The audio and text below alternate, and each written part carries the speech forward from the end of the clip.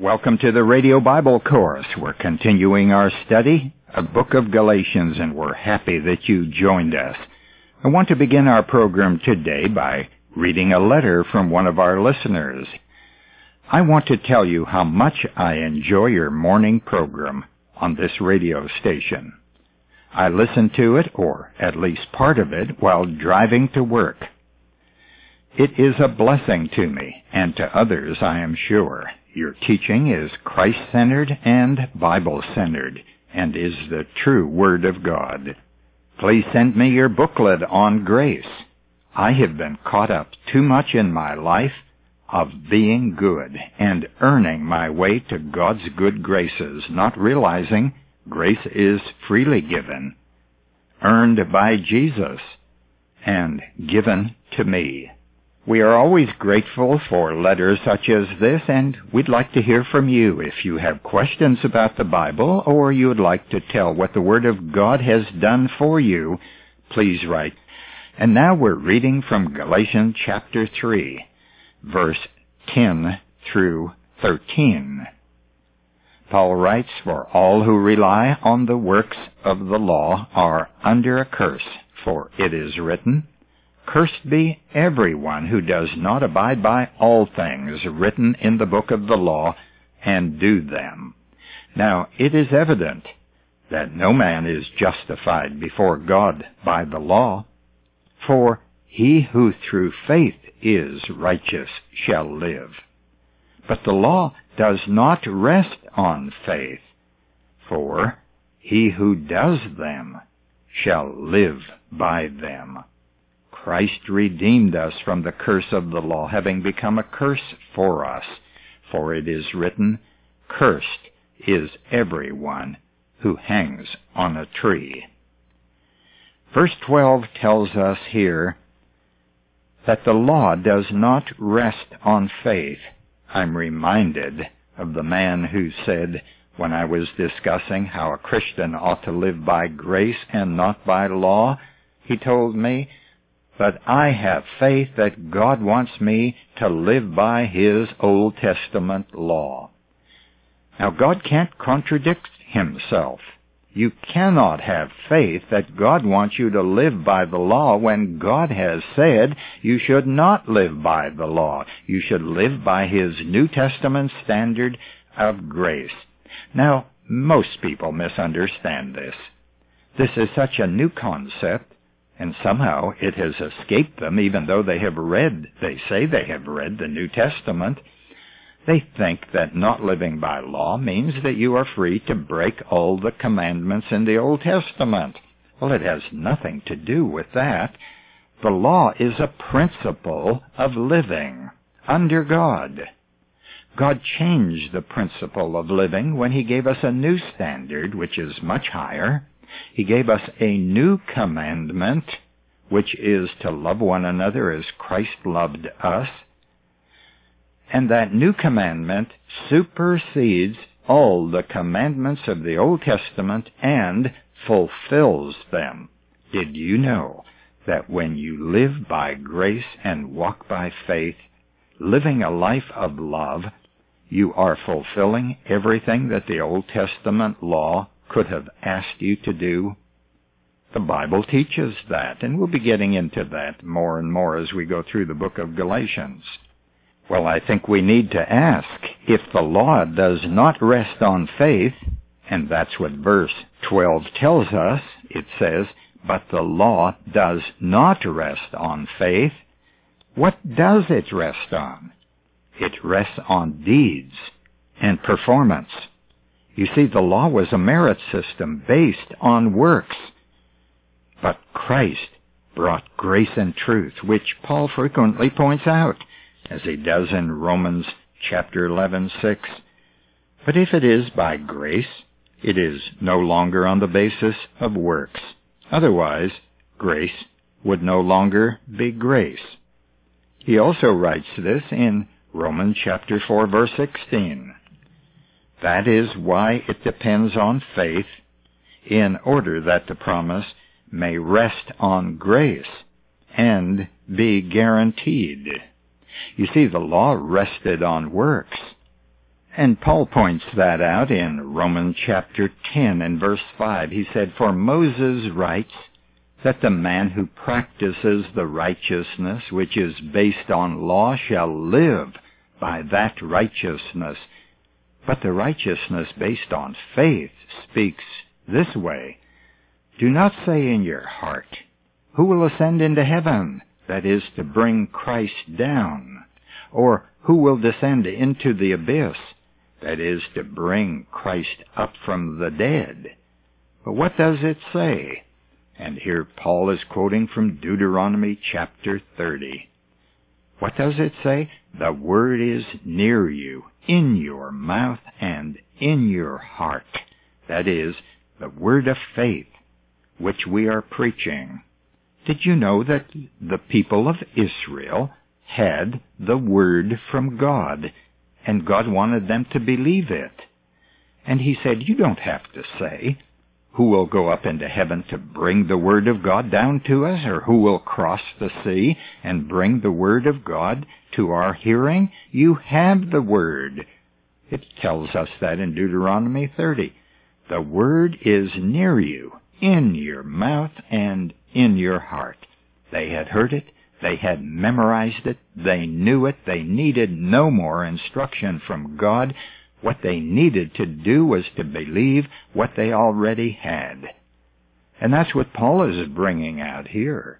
And then he follows this up by saying, "If you will confess the word in your mouth." That's the way it reads literally in the Greek, that Jesus is Lord, and believe in your heart that God raised him from the dead, you will be saved. The word, see, was already in the hearts of these Romans.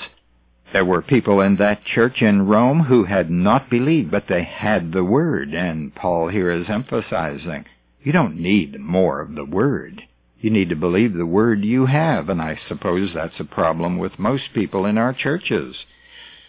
There is a faith that rests in God completely and does no work to be accepted by him. That's biblical faith. God has revealed it, and he wants men to believe him for the gift of righteousness. If we believe for righteousness, then we obviously would not work for righteousness. Are you working to be declared righteous by God? Well, if you are, you aren't believing. And God has a message for you. It's stop working and start believing. I like to think that the road to heaven has a sign. At the beginning of it, as you enter that highway to heaven, it says, stop work, start believing. If you don't, you can't progress on that road. A man must either believe or work, but he can't do both. The two are not compatible. Believing and working are contrastive means of obtaining righteousness. But God has revealed that he designed faith as the way to get righteousness, and his word also denounces works as a way to get it.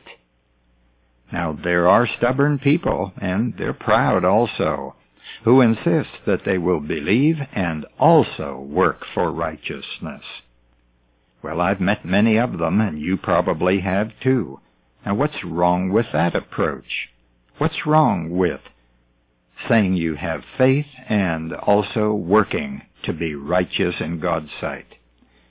Well, if one believes, he gets complete righteousness. On the basis of faith, God gives it to him. He declares him righteous forever and imputes the complete righteousness of Christ to him. And what we have by faith, then, and we do have it by faith because God has promised it, then we don't need to work for it. If I am working for righteousness, I must not be trusting God for it.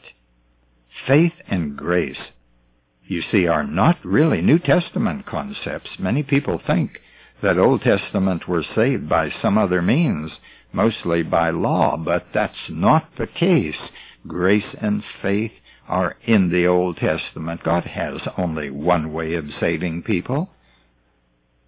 Abraham and David didn't work for righteousness. They believed God. Therefore, salvation must be by grace through faith. And of course, the Scriptures declare this to be the case. Now we come to verse 13, where Paul writes, Christ redeemed us from the curse of the law. It would be too bad if we read verse 10 and didn't read on any farther on the page. It says, For all who rely on works of the law are under a curse. For it is written, Cursed be everyone who does not abide by all things written in the book of the law and do them. Well, obviously, everyone is under the curse of the law for not perfectly keeping the law. Most people aren't even trying to keep all of the laws. Some people say they are trying to live by the Ten Commandments, but I notice I never find anyone saying, I live by the Ten Commandments. They instead say, I try to live by the Ten Commandments. Well, friends, that won't cut it. God didn't put this business on the basis of you doing your best, and then that would be good enough.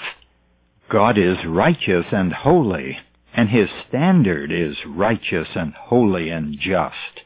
He's not going to compromise or water down His law in order to allow men to get in. Why, He would be compromising His character. His law says that the soul that sins must die, and if you don't keep the law, all of it, perfectly, you are a sinner, you come under the curse of the law, and you must die. Well, that's the bad news in verse 10, but verse 13 is the good news. Christ redeemed us from the curse of the law. How? He became a curse for us. Now, becoming a curse doesn't simply mean that God has declared someone cursed and that's the end of it. Being cursed means the judgment of God will fall upon you. Now, the judgment of God that should have fallen on me because I had sinned instead fell on Christ when He was hanging on that cross. He died in my place. That's how He redeemed me. And because He paid my sin debt and took my judgment, I don't face a judgment for sin. And that's what Jesus promised in John 5:24. He said, those who believe in Him will not come into judgment, but have passed from death into life. Now that is really good news. See, God only demands one judgment for sin, and He got it. That's what the law demanded, and Jesus gave it to them. He gave up His life and paid our sin debt. You can learn more about what Jesus did and how you can get eternal life by reading our free booklet entitled Heaven's Password. It explains what the Bible means by believe, how you can believe, and what you ought to believe. Write to the Radio Bible Course, ask for Heaven's Password. It's free. Until tomorrow, this is Nick Calavoda reminding you that the word gospel means good news. Our address is Radio Bible Courses, Post Office Box 14916, Baton Rouge, Louisiana, 70898. The website is rbcword.org.